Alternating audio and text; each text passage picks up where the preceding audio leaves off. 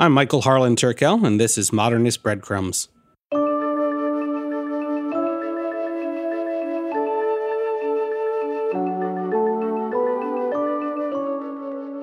Bread and circuses. Sounds like an amusing amuse-bouche, right? Well, during the 2nd century, the Roman poet Juvenal, best known for his satirical political commentary, used this metonymic meaning to voice democratic displeasure of public services and policies, which were often obscured by diversion and distraction. The degeneration of civic responsibility among a common populace was not so uncommon then, and certainly can be seen as commonplace now. How does bread play a part in politics, you ask? Well, withholding grain has been part of party lines as well as a catalyst for war. Though the fight still continues to bring bread to those impoverished and underfed around the world, we urge you to chew on this. Become as active as a sourdough starter and be part of the bread revolution.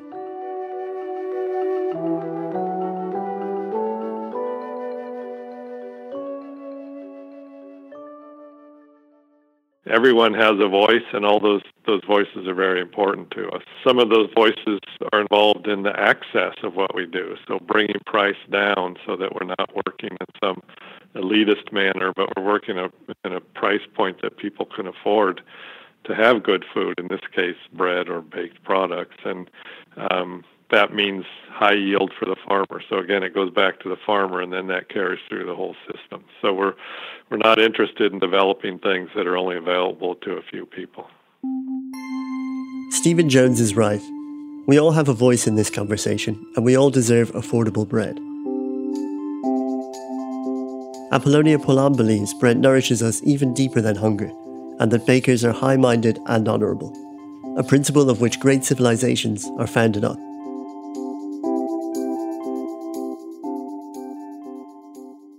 So we have a collection of books on breads. They range from techniques of baking bread to technical aspects of flour milling or inventories of bread bakeries, as well as contemporary books on grains, on fermentation, on the bread baking world at large. Our collection stems from an interest in bread beyond its physical nature and the desire to think of what was the role of bread in the societies, the civilization that has developed over the centuries, millennia, and my father's theory was that bread links to just about any domain of knowledge, and I agree with him that there is a bread link to just about most experiences. Revolutions were started for most of the time for the lack of food, and often bread is that symbol. In Russia, women asking for bread triggering the Russian Revolution. In France, the French Revolution started by a peasant rebellion over bread.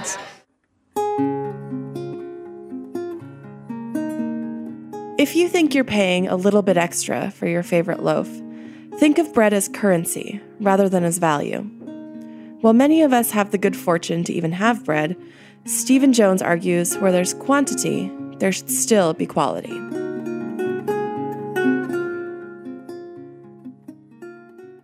I think there's a place for everything. I think we need to not forget if we're talking about $12 or $14 loaves of bread, that's great.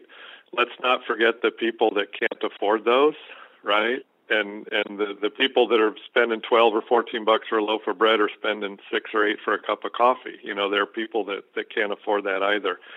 They shouldn't be left out of a good food movement, I don't believe. So, and our whole lab does not believe that. So we work hard on the notion of good food should be as affordable or even cheaper than crappy food, right? It's an odd juxtaposition that food with a lot of crap in it is cheaper than food without a lot of crap in it. So I don't get how that works, right? So that's something we do is we take things out of our food, first of all, so certainly our breads and baked goods.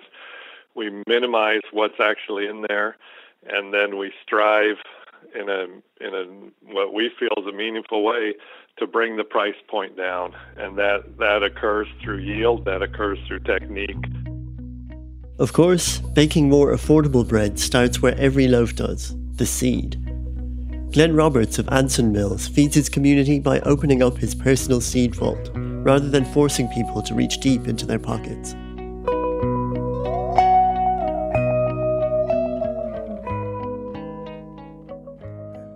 I never thought about the inequities of social anything until about a decade in. Then I started thinking about what does it mean to feed your community? Because we don't monetize seed, I thought that was enough. Just give free seed away all the time. Whoever asks for it, free seed, sure. You want rice seed from me? I don't care where you are. You'll get, if it's justified. I'm not going to give you seed if you say, I'm going to get this seed and throw it away. Or if I can tell that you're not going to plant it, I'm not going to give you rice seed because what the hell would you do with it? It's got a hull on it. So we do jury some, but essentially we don't monetize seed ever. And so given that fact, that's part of feeding the community. But I found out that wasn't enough about a decade ago. So then we started community seed programs. Then we started farm hubs. And the farm hubs are fair trade at situ. I provide equipment, I provide free seed, I provide expertise, and we drill it in, and then everything from there is fair market. As Steve Martin, yes, the comedian, once said, if you've got $1 and you spend 29 cents on a loaf of bread, you've still got 71 cents left. But if you've got 17 grand and you spend 29 cents on a loaf of bread, you've still got 17 grand. There's a math lesson for you. The humor is in the frame of reference. With regulations keeping loaves from leavening, thankfully we can find levity and selfless visionaries out there working to improve our lot. Nathan Myhrvold, founder of the Cooking Lab and co-author of Modernist Bread, notes that the Romans were bread's first regulatory party, using stamps to identify what was rightfully theirs, as well as setting a standard. The Romans weren't the only folks that regulated their bread. Although an amusing aside of the Romans is that they developed ways of identifying their bread, which is sort of the first food branding, almost literally brand. They made little brass stamps called bread stamps that could be baked onto the bread that would tell you which person made it. And that was an important part of traceability. It was sort of the Romans' version of transparency. If we found bread with your stamp in it that was adulterated, man, you would be in trouble.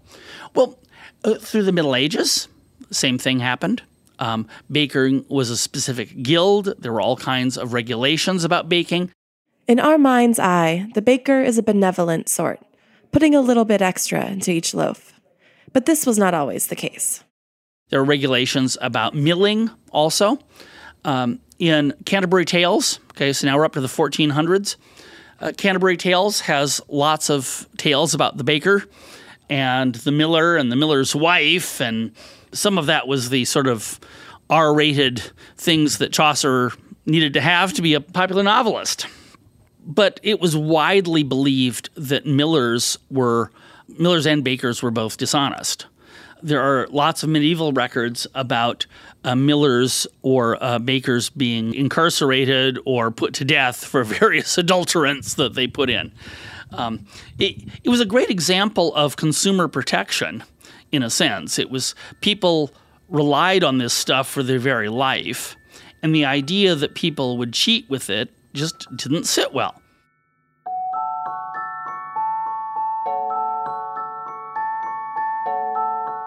The flour is goon. There is nae more to tell. The bren, as best I can, now most I sell. An excerpt from Geoffrey Chaucer's Canterbury Tales. Medieval millers weren't the only ones meddling. Governments worldwide have often subsidized flour to keep bread prices low. Sometimes, though, they have crummy intentions.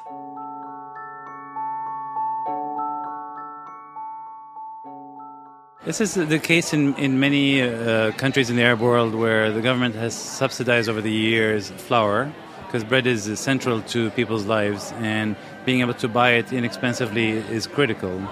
And one of the ways that especially governments that were oppressive or had very tough regimes, let's put it this way, would keep their broader populations happy and quelled by making sure that they could buy their staples at low prices. And bread is considered a critical staple.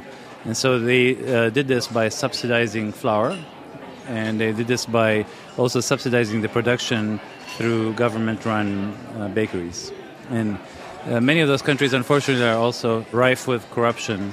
And so if you can imagine 50 years ago, the subsidies started, and over time, the quality of the product got worse and worse as more and more hands were reaching in and taking profits out of the government subsidies.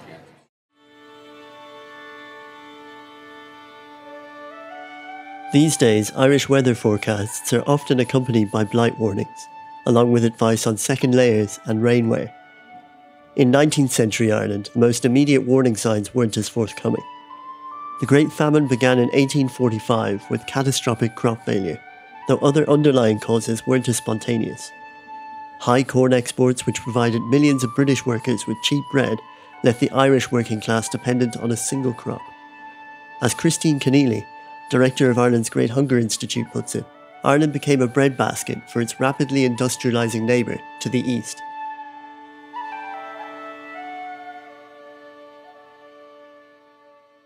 Well, I mean, it's the standard thin white paper bag with the price already printed on it, best used by, Sparaccino's, Pagliaccia, whatever. But that's also kind of, older, it is definitely branding, but I think it goes back to this idea of simplicity, affordability, economy.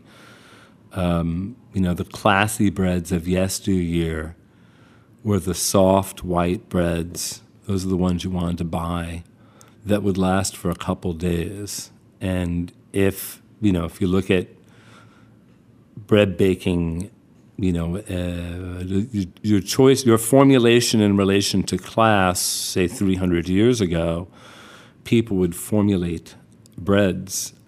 If you were wealthy, you got the bread with the milk and the lard and the butter and the eggs and all this other stuff, which sounds like addled bread to me, because that bread kept for like 4 or 5 days, and you could pull out your dentures, your wooden dentures, and kind of mash together the bread. Whereas if you ate the bread that the normal poor folk, wheat flour, ground acorn, sawdust, and water. And as time has gone on, much mass-produced bread continued to make use of milling scraps, from wheat to wood.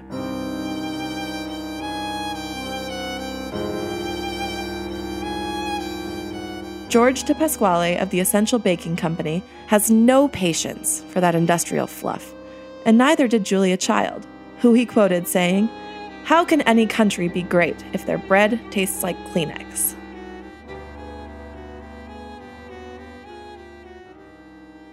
It's so perfect. The whole Chorleywood thing, ruined bread for so long, and it was so great to see such an interest in whole grain bread again, and all of this buzz around that is just an amazing thing. It's great.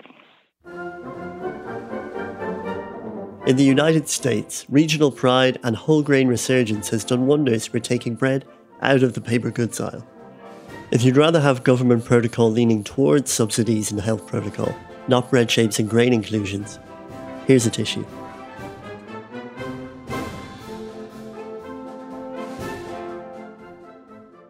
In the United States, bread regulations just haven't ever been as important as they traditionally were in Europe. And I'm not really sure why. Maybe part of it is the more laissez-faire aspects of the U.S. Eventually, of course, we had a set of regulations about flour. You can read them today. They're currently in force. Among other things, they say how many grams of insect parts and how many grams of rat hairs and rat feces are tolerable in a given weight of flour. And the answer is not zero. It's not zero because it's really hard to keep rodents and bugs away from your grain. Another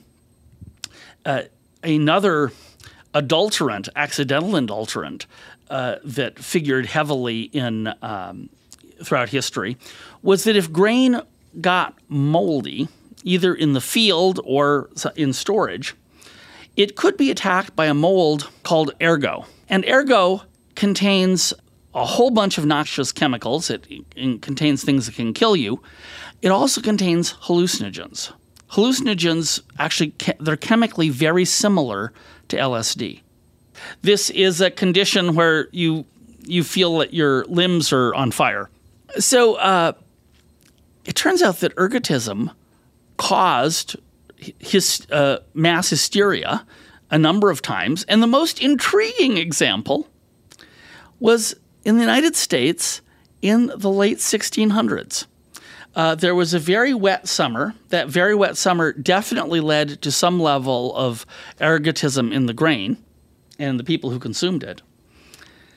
And that was also the summer of 1692 when we had the Salem witch trials. And there are people who suggest that the wacko testimony of these people who claimed that they saw all manner of witchcraft occurring were actually people that were tripping on mold-adulterated grain.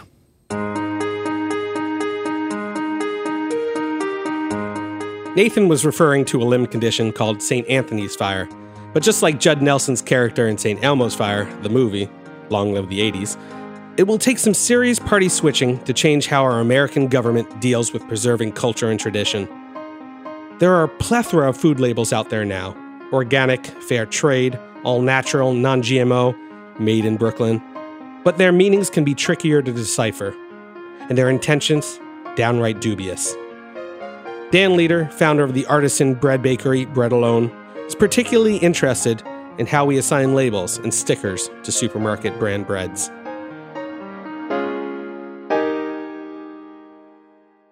I would say that, one of the things that we struggle with, and I think that every artisan baker in America struggles with, and that is our vocabulary. So I can say we make artisan bread, okay? And you can go to any supermarket across the country now, and there will be a big rack that says, artisan bread. And those breads are made from very large bread factories, and that bread is power-baked frozen.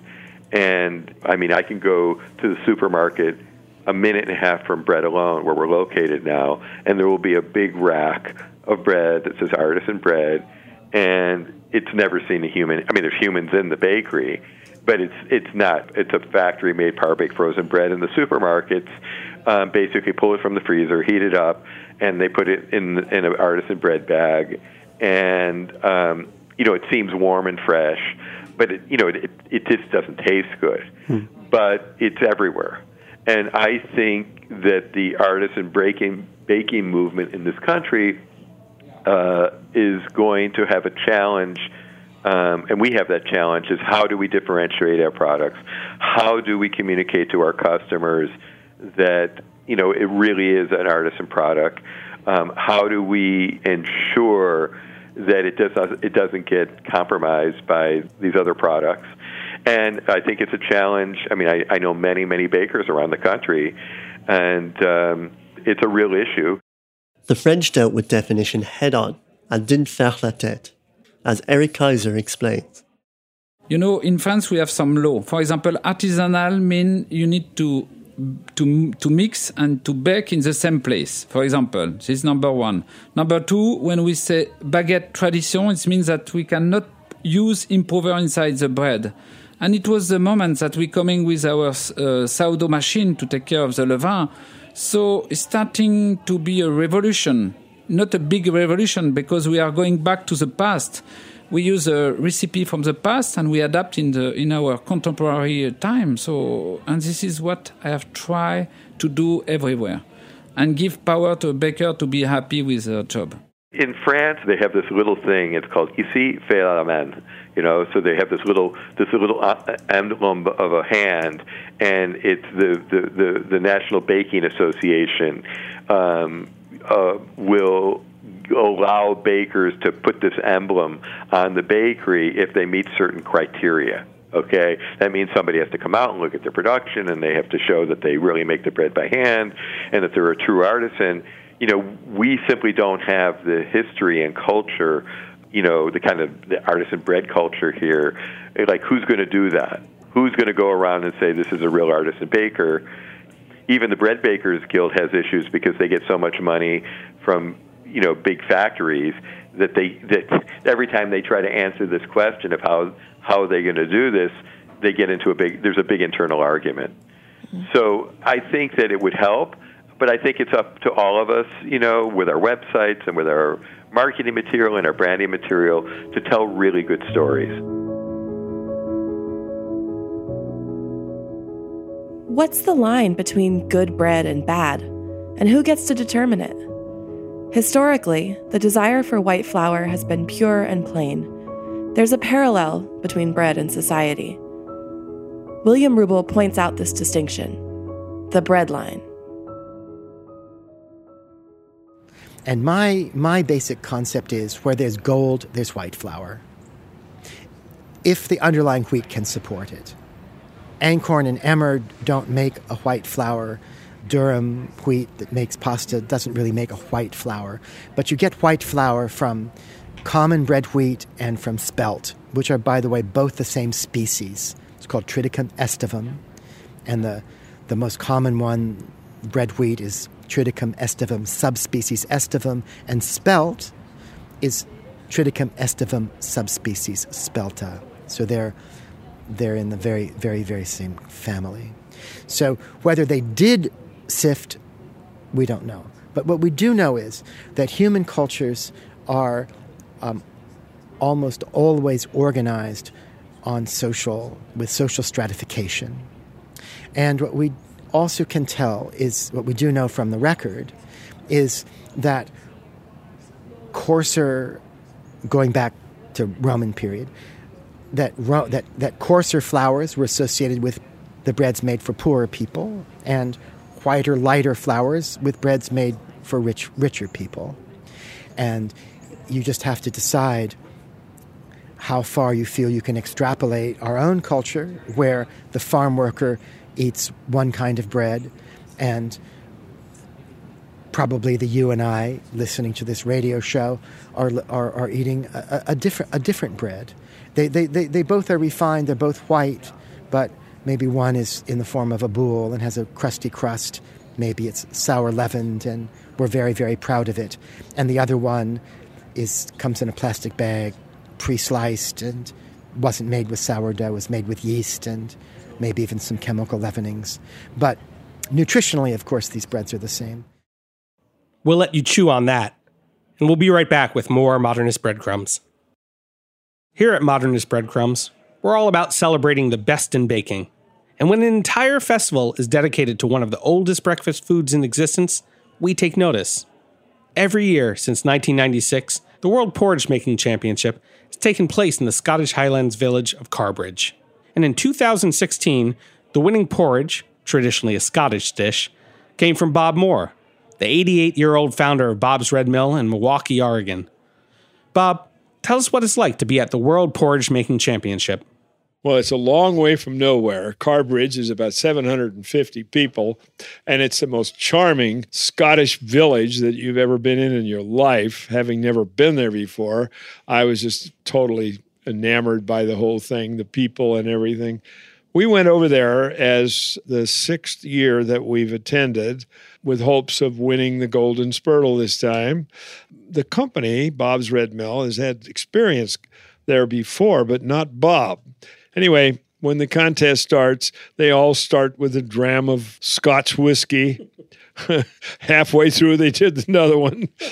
And when I did win at the end, I had to have another one. So it is an experience for someone like myself. So they had to judge Bob's Red Mill oats between 18 or 20 other people who were doing the same thing and cooking it in their own way and whatnot. So that was a given, and that's what the Golden Spurtle is awarded on, as who the judges feel that had the best oats. I was very proud to win that. They had 3 heats, elimination heats, and I had to win each one in order to win the Golden Spurtle. So I was a busy boy for the period of time that the Golden Spurtle was on, which was several hours. It was fun. I felt like I was in some kind of a dream. You can add a little more water, a little less water, but really it's all I did was just make our steel cut oats, and they are now the steel cut oats out in the stores, I hope, all over the world that have the Golden Spurtle right on them, because as soon as we won, we changed the package right away to show that we had won with these lovely oats, and they are lovely oats. Michael, we take good food seriously. It's amazing how much flavor, energy, and vitality you can get by just simply leaving whole grains whole. That's why we're committed to creating the best whole grain foods in the world at Bob's Red Mill. For more on that, as well as some delicious recipe ideas and valuable coupon offers, check out bobsredmill.com/podcast.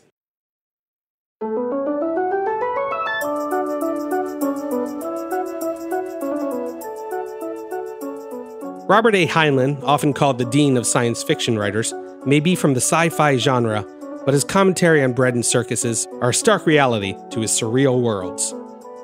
Quote, "What is supposed to happen in a democracy is that each sovereign citizen will always vote in the public interest for the safety and welfare of all. But what does happen is that he votes for his own self-interest as he sees it, which for the majority translates as bread and circuses. Bread and circuses is the cancer of democracy, the fatal disease for which there is no cure. Democracy often works beautifully at first, but once a state extends the franchise to every warm body, be he producer or parasite, that day marks the beginning of the end of the state.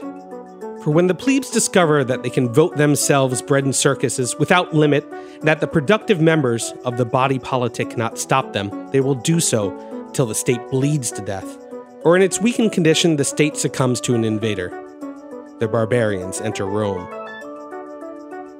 Whether nonfiction or fable, as publicans we have the right to know the truth and consequence. But just like Marie Antoinette once said, when everybody else is losing their heads, it is important to keep yours."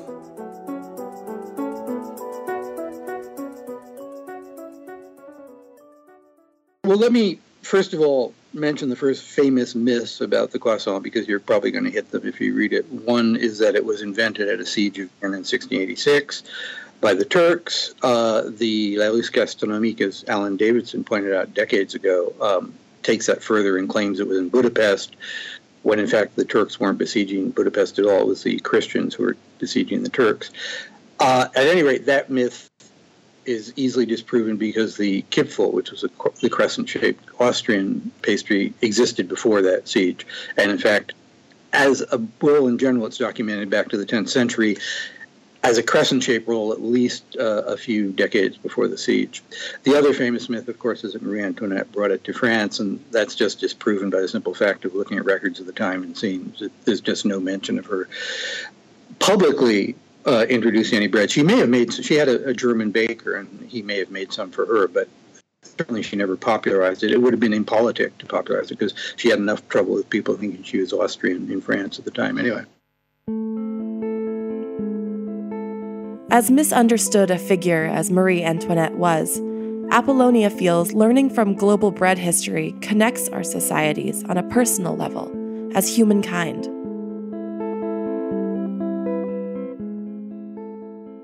There's this misquote where people think that Marie Antoinette, it was attributed to Marie Antoinette, the let them eat brioche. The funny and irony of history is that actually Marie Antoinette has nothing to do with that sentence, and it was Jean-Jacques Rousseau. And more recently, the Arab Springs in Tunisia, I was struck by this picture in Le Monde's newspaper in France that had a horde of men holding a round piece of bread. And when I ran into this picture, my first instinct was, oh, how French. Of course they would pick a picture with guys holding bread. And then I thought, but wait a second. These people are not faking it. These people are actually hoarding bread because that's what they're asking for. And of all symbolisms, it's like I in Paris can understand this guy in Tunisia asking for bread. How cool is that? So really, bread is beyond its political aspects, is really an international currency. And understanding that, and this was really the education that my sister and I received from our parents, that was really unbelievably strong of symbols, but also connections and signification for the future for me. So that to me reminds me every day just how much and why do I love my business. For me, bread feeds me both physically but also intellectually.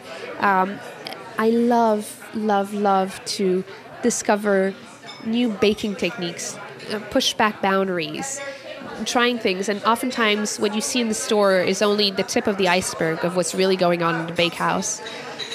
But overall, what I enjoy about baking intrinsically is the simplicity of the ingredients and yet the very, very far, deep connections it has with who we are as a society, as a world, as a planet.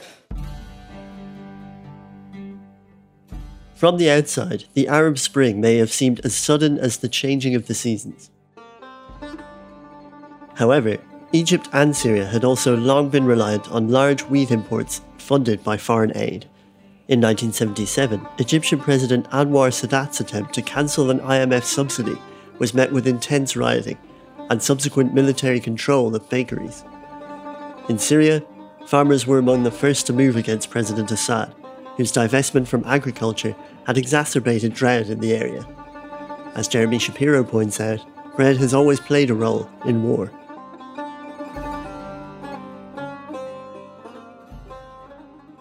Napoleon said it, you're feeding an army, they live on their stomach. Bread can be military ration, reason for rioting, and regular sustenance, all at the same time. War, what is it good for? Communal ovens, apparently. But it's from two sides of the planet, or thinking like American with French. And it reminded me of my mom, who lived in the south of France during the Second War. And they had this whole production of making their own 2 or 3 kilo breads, stamping them with their family name, and then giving it to the local oven guy who was doing everybody's bread and baking it there in the village. While the weight of bread laws were heavy, taking away a sine qua non does not tread lightly. And throughout history in every society, there have been bread riots. Now, that includes bread riots in England. There were examples of great etchings of Parliament being surrounded by bread riots well into the 19th century. In France, and in fact, arguably in France today, there are bread riots because when French farmers get mad, they bring all of their tractors to Paris and shut everything down. And as recently as 2015, there was huge bread riots in Egypt. And they were rioting over the price and availability of bread because it's such a staple. I'm not sure what the gas mileage on a John Deere is, but fueled by passion, I'm sure it can make it to the capital.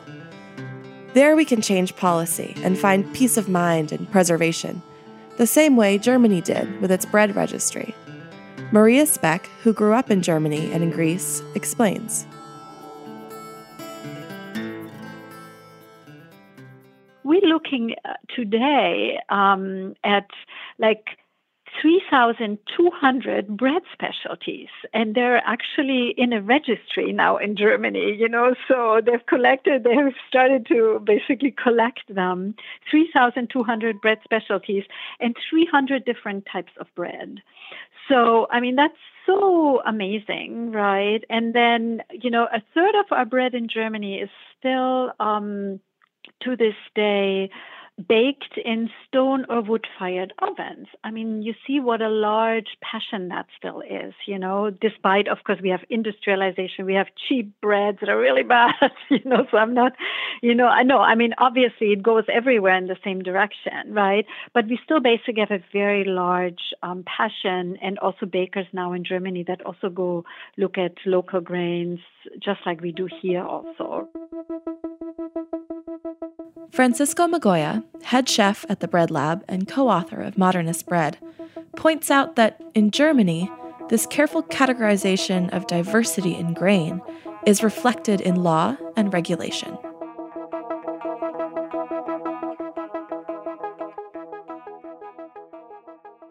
There is legislation of what you can call what. And also I will also say that they have like a lot more varieties of rye flour, clearly distinguished from one from the other. Where here we just have like it's either light, medium, dark, pumpernickel, where in Germany it's a little bit more specific as to what type of rye flours and why they're, here dark is, there are many kinds of dark rye flour, which really depends on how much bran and germ they contain, which is why in Europe you're going to see a lot of these rye flours. They're going to have a number next to them, and that number is always going to mean what ash content they contain. So the higher the ash content, the darker the rye flour is, the lower the ash content, the wider it's going to be. When it comes to legislating in the kitchen, Mark Furstenberg keeps an open house, as Christina Peterson Magoya found out when she worked for him.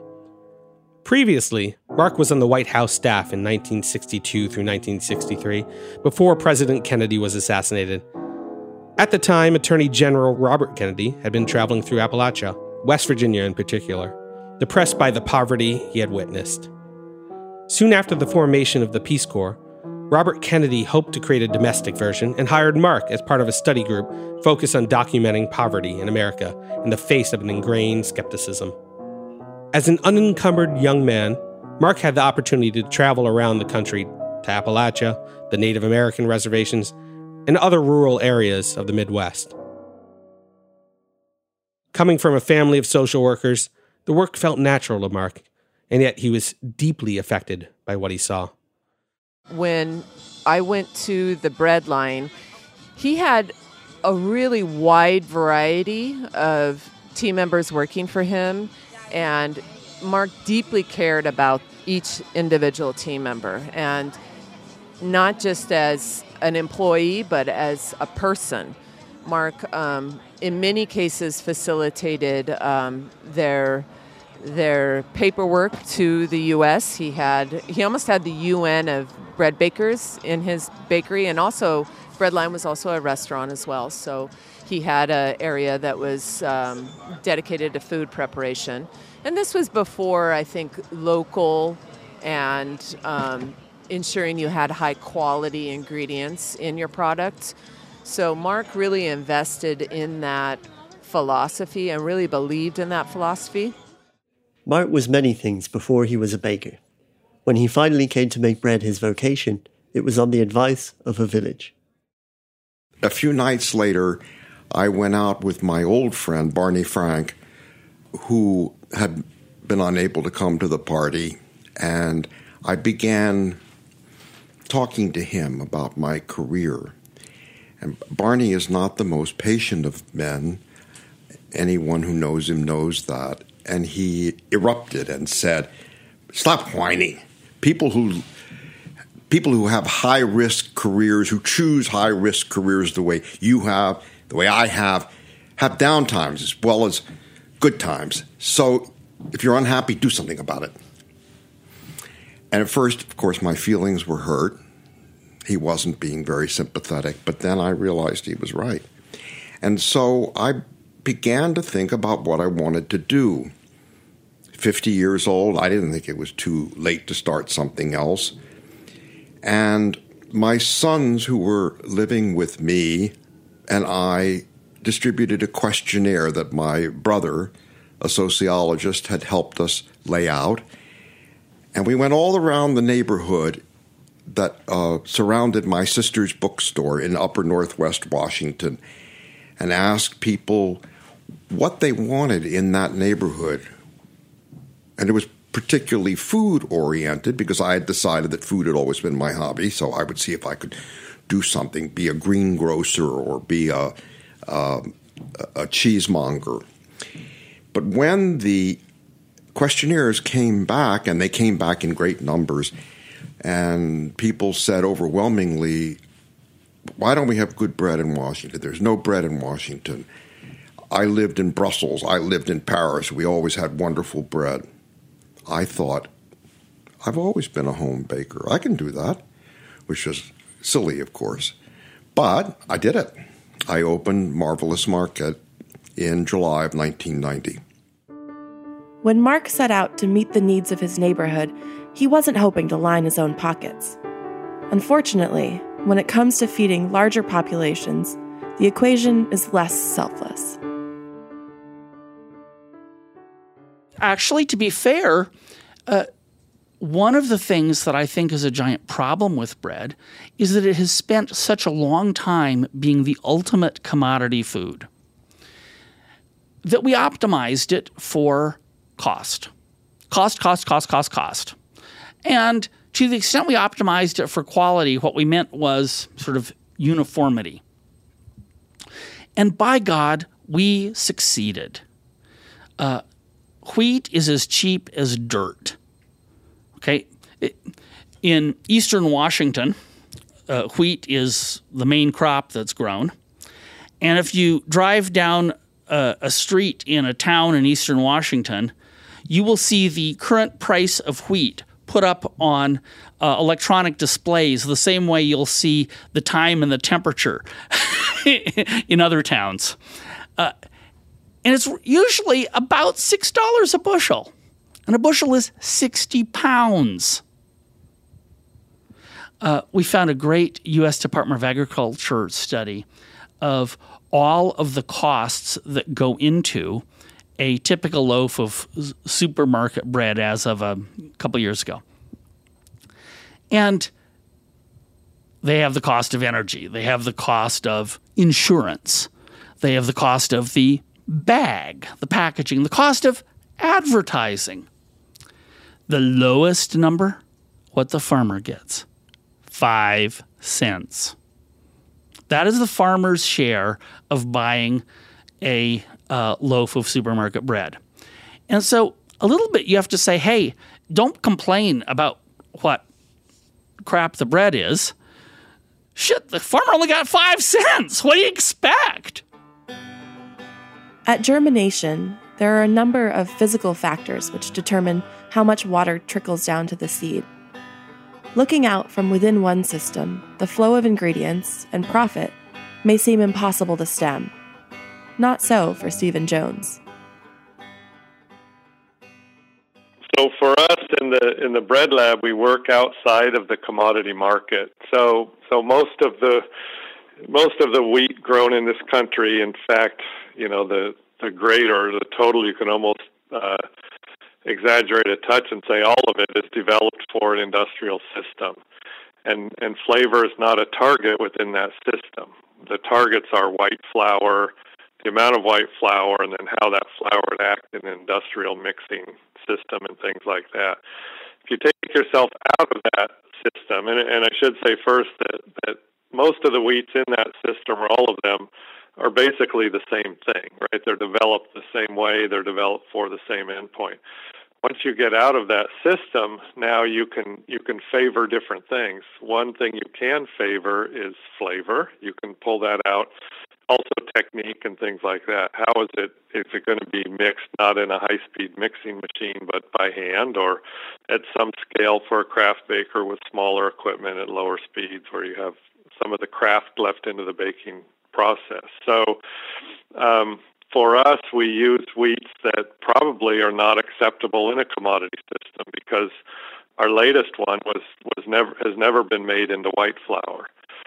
Well, that's novel. So that hasn't been done in this country in probably 120 years. That a new wheat was developed specifically for whole wheat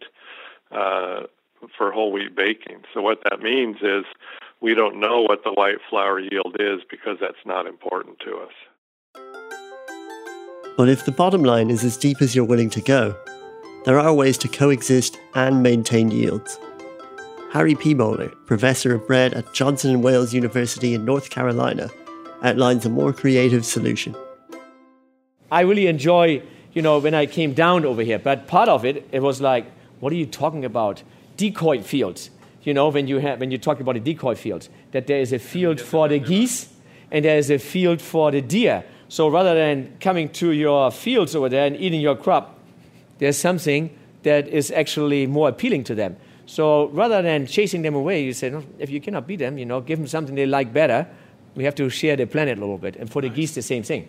And it was like super, super interesting. To the point that my 18-year-old daughter was actually, I love this stuff over there. And we put a nice little presentation together for Clemson over there. And I think that's the only reason she got inside. It wasn't her grades, I'm telling you this one. But I made some scones out of the polycrops. I made some crackers out of the polycrops. And then the bread, of course. We made a nice little presentation. And then she presented that. And I was talking to you already. This is not only polycrop what you're doing. It's all over the world, In Africa, they make their push and pull system where they have plants next to their sorghum that is pushing the stem borer away because it has an offensive aroma. They don't go there, and all the little pests that going through, they get pulled by another plant, but they do not attack the sorghum that they are growing there. And it's like this could be solving all our problems. How can we feed 9 billion people? Not with Monsanto, with polycrop or push and pull. So I thought that would be really good, and it resonates with young people too. While certain practices may vary from field to field and country to country depending on the whim of the proprietor, good ideas are international. Or so says Lionel Vatinet. There's a beauty of to be a baker, and for me is a reflection of my travel around the world, my travel, here in the North, Central, South America, and it's so wide open here in the United States. The creativity don't have any borders, and tradition, we're getting some definitely from where I'm coming from, and now is wide open, and we can use sustainability locally, and is all beneficial for our consumer at the end of the day.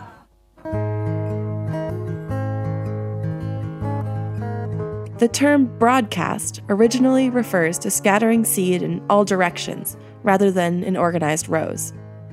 Whether or not you find our own delivery more haphazard than intended, it's an interesting thought. What happens when a baker begins to scatter their produce in a given area? Saint-Germain-des-Prés, when my grandfather started his business, was an area that was known for having a lot of artists. It was an up-and-coming area. There were philosophers, artists, and very quickly, my grandfather started exchanging bread for artwork between artists of the neighborhoods. And slowly, those art pieces covered the back room of the bakery. It's traditionally the little back room that's used as an office. So our little office is covered in bread paintings. And being that moment, that time, that place, we made some wonderful encounters. And my father met Salvador Dali in the late 60s, who commissioned my father after 2-3 years to make a whole bedroom made out of bread. And he wanted to know if he had mice in his room, which he probably had afterwards. And that bread and art link has remained in the company. We still have new bread paintings and drawings that we hang in the back room of the bakery. We have a collection of books on breads that are my father's initiative to look at bread beyond the physicality of the foods, but look at its broader cultural, socioeconomical context. And we also have drawings and other medias on the bread baking world. Unfortunately, we can't all kick it with the cool kids. In ancient times, the majority of us would have subsisted on crumbs from the intellectual table. Well, today we have job titles of journalist and novelist and so forth. Once upon a time, simple ability to read and write gave you a profession. You could be a scribe. Only highly educated people did that. And so for a good chunk of recorded history, the history that was recorded was by the extremely rare people who were literate. Not so rare, perhaps, for the ancient Greeks and Romans. Much more rare, oddly, during the Dark Ages and the Middle Ages. So they tended to write about what interested them or for each other. So where you find descriptions of what peasants eat or do, it's usually some curious person who is sort of writing a general treatise on things. Pliny the Elder's treatise is his natural history, where he talks all about animals and plants and just every damn thing. You wouldn't write a manual for poor people to read because poor people didn't read. And by the way, before Gutenberg, books were incredibly precious and extremely expensive and only kept in a small number of places. Now, we're very fortunate, for example, that the Egyptians had a thing about depicting everyday life. So the walls of their tombs, their papyruses, their monuments, all had these depictions of everyday life. It was like a thing for them. The even funnier thing is in the tombs, they would often build little dioramas that almost look like somebody's model train set. But instead of it being, obviously, trains, it would be like, oh, here's a bakery, here's a butcher shop, here's a farm, here's a artisan's workshop. And they'd have all of these little dolls basically doing all of the work. So the Egyptians thought it was cool for everybody to see how everyone did. Not as much, though, in the Western tradition. So you see every now and then there will be examples of things where someone would write about what was happening with the poor. But it wasn't until you got widespread literacy in books and the Gutenberg Revolution. So by the time of the 1500s, you have a lot of people that are writing about the poor, although not as much about the recipes.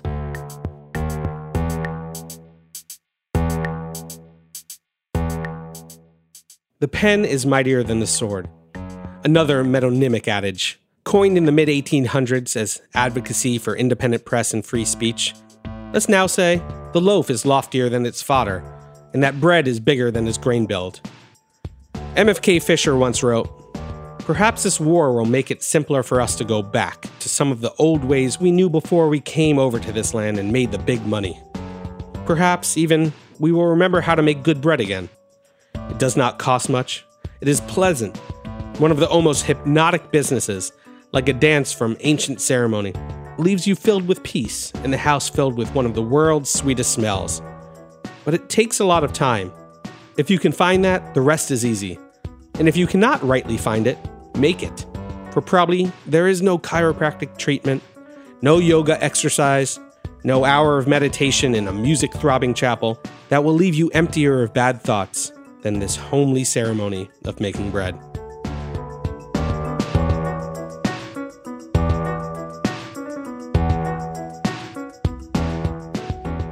This has been episode 5 of Modernist Breadcrumbs, Against the Grain, on politics. In the next episode, Balls and Sticks, we'll be talking about shapes, scoring, and semiotics. Our theme music is by Thomas Hughes and Gretchen Lowe's. Hear more on Instagram at Carol Cleveland Sings. In the next episode, we'll be talking to some hot cross bakers. Geez, Connor, calm down. No need to get riled up. Thanks for listening to Heritage Radio Network, food radio supported by you. For our freshest content and to hear about exclusive events, subscribe to our newsletter.